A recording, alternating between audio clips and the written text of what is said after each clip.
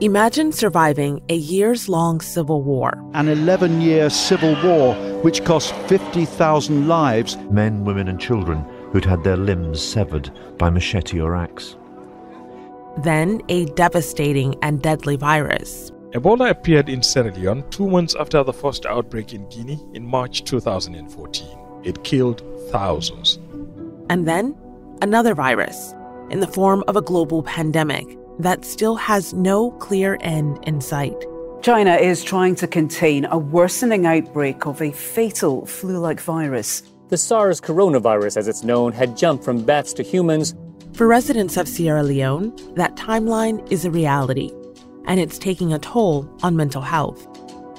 So what happens to a people faced with generations of untreated collective trauma? And what can be done to help Sierra Leoneans heal? I'm Malika Bilal, and this is The Take.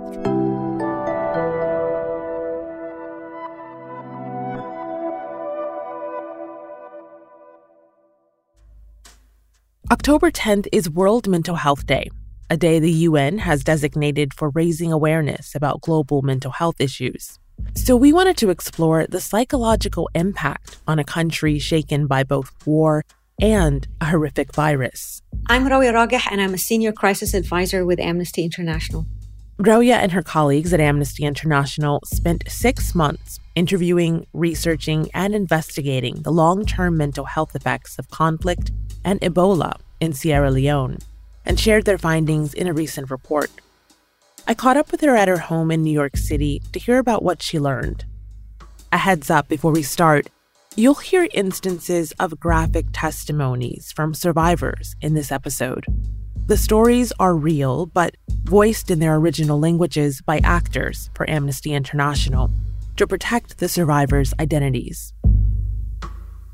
What should we know about Sierra Leone? Sierra Leoneans, they have experienced many traumatic exposures over recent years. Of course, there was the 11-year civil war. There was the Ebola epidemic between 2014 and 2016. And of course, like many countries around the world, part of this global pandemic, COVID-19, has had quite some ramifications there, even if it wasn't particularly hit in terms of case numbers. But of course, COVID-19 still had an impact worldwide, and they were affected like everyone else. So tell me more about the idea behind the report. What did you intend to set out to do? Malika, when you document human rights abuses and violations and wars and crises, you really realize that mental health is an issue that is often neglected. The right to health, of course, is a fundamental human right. And the thing is, it's actually called the right to physical and mental health. But it's that mental health component that rarely gets the same attention. And when it does, it's often during the actual crisis or in its immediate aftermath. What we wanted to see is what happens to survivors of conflict and other traumatic experiences long after a crisis and long after that immediate outpouring of support and attention wraps up. And this is essentially what this report attempts to address. So what did you find? What did survivors tell you? And what did the people that you work with who were researching this tell you? In total, we interviewed 55 people, and they included 12 Sierra Leoneans who were directly exposed to violence during the 11-year civil war and 13 who had contracted Ebola during the 2014 to 2016 crisis. Others we interviewed included mental health professionals and experts, civil society activists, international aid workers, and government representatives. What we found is that years later, many survivors continue to experience feelings of sadness, anger outbursts, nightmares, intrusive thoughts, for example. Several Ebola survivors spoke of a persistent fear of death, of COVID-19, of course, being particularly triggering for them. And meanwhile, this is all happening at a time when health services in the country are extremely limited, extremely centralized. And in addition to these psychological impacts, there's also chronic lingering pain for many survivors, physical impairments, and an overall state of poverty and inability to access healthcare and medication. All of this physical impacts also contributing to their distress. Here's Marie, a 57-year-old war survivor from Kono district. The rebels ordered me to sit on the ground. They told me to place my hands on the ground. I laid my hands down and they chopped my left hand. I asked them, why are you doing this to me? They said, if you ask one more question, we will kill you. I begged them. I said, please spare me in the name of God. Then they said, we are God here. We decide whether you live or die. So we waiting for Apununaya.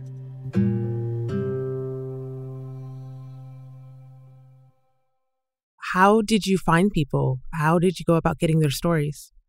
So I worked with a colleague from Amnesty International Sierra Leone section on the ground to reach out to local partners. So we worked with civil society groups that are particularly active on working with Ebola survivors, with the war wounded and war survivors. And we partnered, of course, with the Mental Health Coalition Sierra Leone, who have been on the forefront of advocating for better mental health services and support in the country, alongside other activists in the space of mental health. And of course, ultimately, we used pseudonyms for everyone that we interviewed in terms of the survivors, particularly because, to respect their privacy and confidentiality, since this is an issue that has to do with mental health, but also due to the high stigma associated with mental health in the country. Yusuf Kaba is one of the people Roya's team connected with on the ground in Sierra Leone. My name is Yusuf Kaba. I'm the president of the Sierra Leone Association of Ebola Survivors. Yusuf survived Ebola in 2014 and, along with others, decided to form the Sierra Leone Association of Ebola Survivors. They wanted to complement government efforts in the fight against Ebola, but also support those most affected. Ebola survivors are in need of quality healthcare, education, and livelihood support. Finding it very difficult as to how to go back to normal lives, because before the outbreak, some people were in the different walks of lives, like the Ebola destroyed their hope, destroyed their motivations. What Yusuf is describing is not uncommon.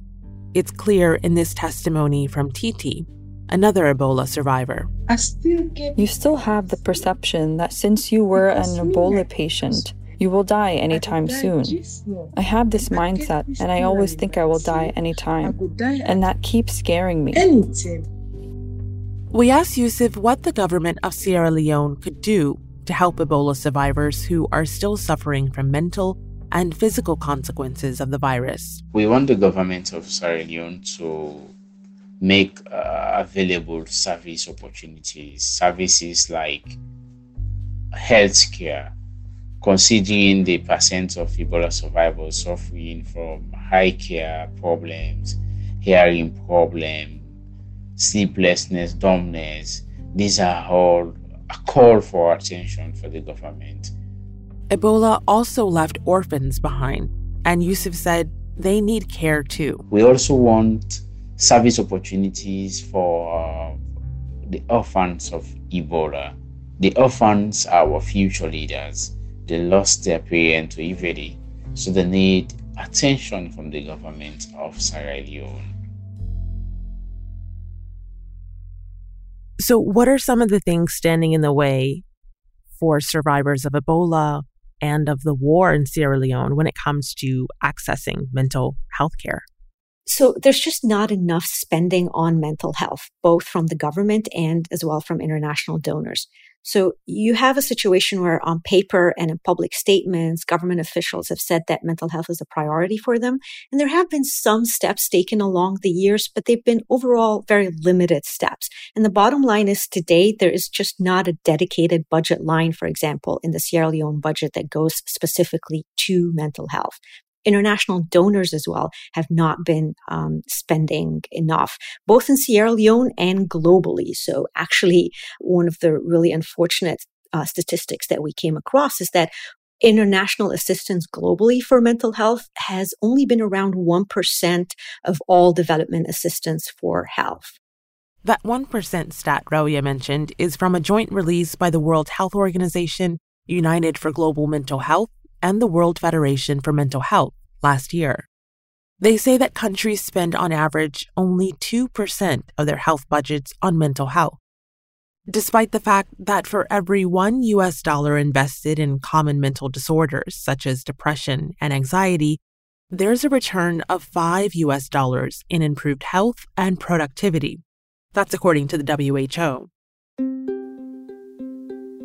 So I think today, much of the world knows what it's like to go through a collective traumatic experience as a result of COVID-19 and the pandemic.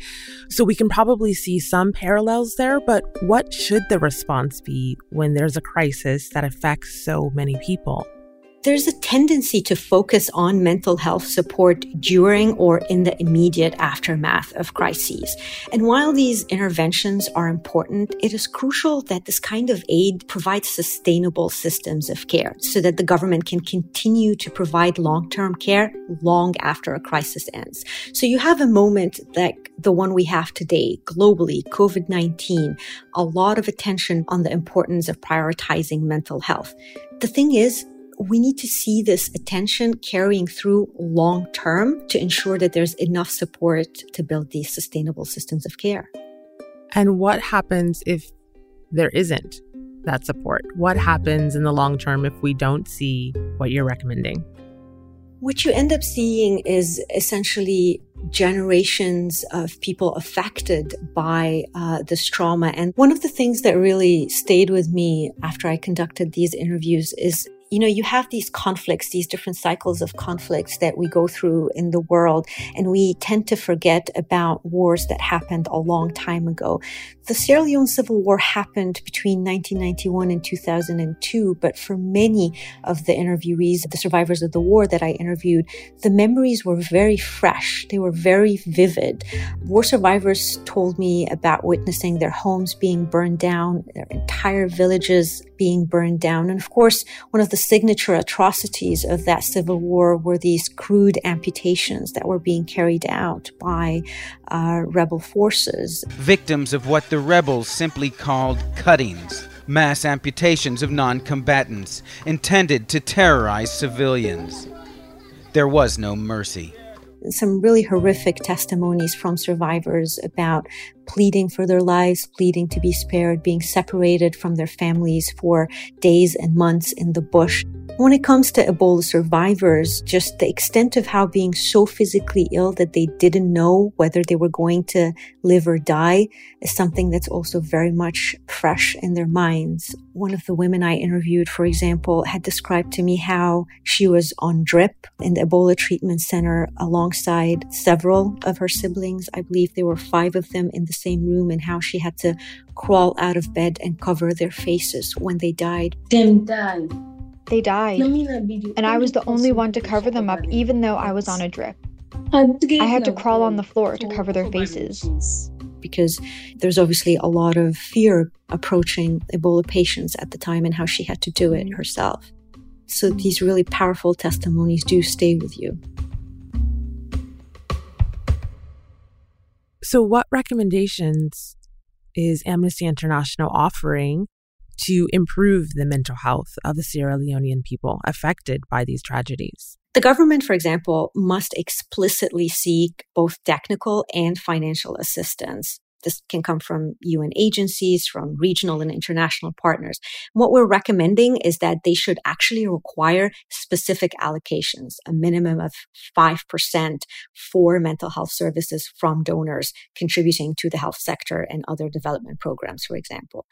The government must also work on testing and delivering evidence-based mental health interventions in existing community-based platforms. So you actually have these platforms that they could deliver these mental health interventions through, such as, even schools, programs on livelihoods, poverty reduction programs, nutrition programs that already have reach within communities. So that way you can expand the reach of these mental health interventions. When it comes to donors, they need to increase their advocacy with the government. They too have a responsibility to be better advocates for expanding mental health services, aside, of course, from ensuring that they mainstream mental health into all of their humanitarian and development programming.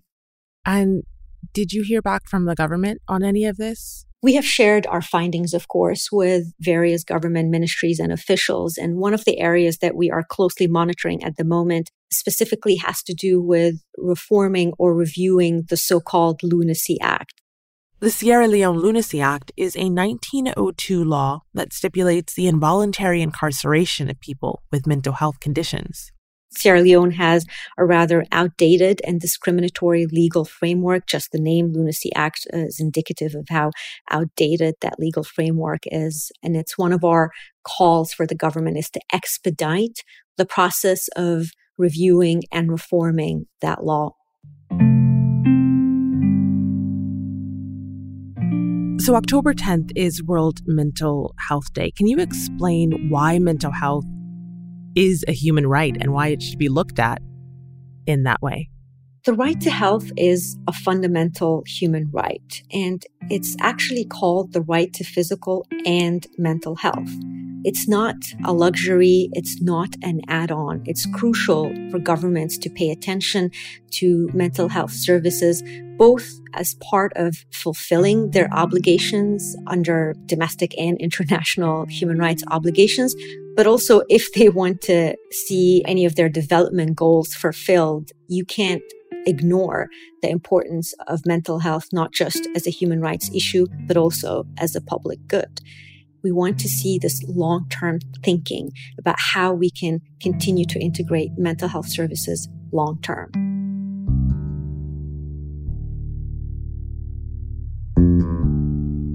So we would be remiss if we didn't mention that in a former life, you were a journalist and we were colleagues at the same network, working together at some points in Egypt, among other places. You've covered the globe. How has your background in journalism and as a reporter in war zones and in conflict zones for so many years played into how you view this issue? Does anything surprise you anymore? Because you've seen so much. One thing that really stays with me when I work on these reports is that it doesn't matter that I have been interviewing survivors of conflict and trauma for roughly, 20 years now. Every story, every testimony is absolutely heartfelt. And as I said, it doesn't matter how long ago war had happened, how long ago a terrible experience had happened. The memories are often very vivid in people's minds, and it's just really heartbreaking to see that there's just not enough attention to what that means for them. There's always an assumption that communities emerging from war are resilient, that they show a lot of resilience. And I don't undermine at all the importance of resilience and the importance of that word. But resilience in and of itself does not address the long-term impact of what these communities face. And that's The Take. This episode was produced by Ney Alvarez with Amy Walters, Ruby Zaman, Negin Oliai, Dina Kispe, Priyanka Tilbe, Alexandra Locke, and me, Malika Bilal. Alex Roldan is our sound designer. Steve Lack mixed this episode.